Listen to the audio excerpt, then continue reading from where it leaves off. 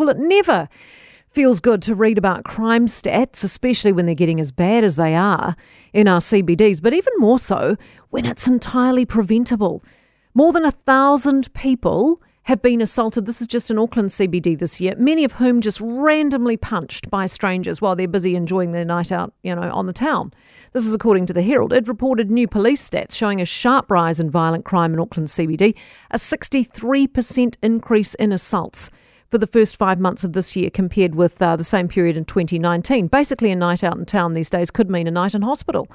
And we shouldn't blithely accept this kind of thing as, times have changed. We should be safe in our cities. People should be able to go out at night and not end up at A&E.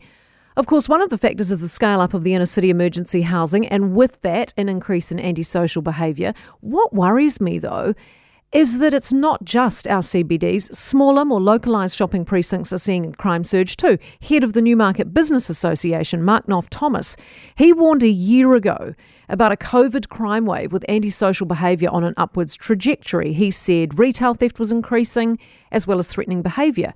Well, he's written again this week that a year on, he's sad to report it's only gotten worse.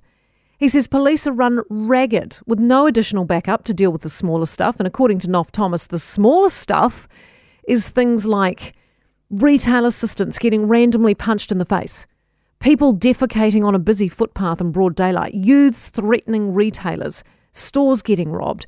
What's frustrating is that he warned of this a year ago and now things have only gotten worse.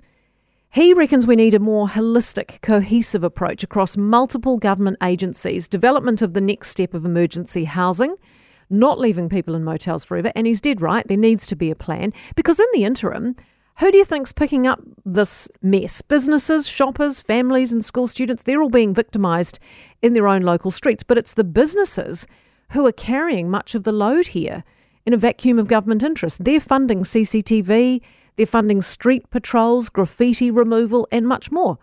But their resources, of course, are finite. And really, how much of their time and money should be taken up with this stuff? Knopf-Thomas says what's happening across New Zealand right now is a slow degradation of our way of life, and we need it addressed at a national level. As he says, whether you are politically left or right or centre, every New Zealander should be able to enjoy a basic level of safety. And that's hard to argue with, isn't it?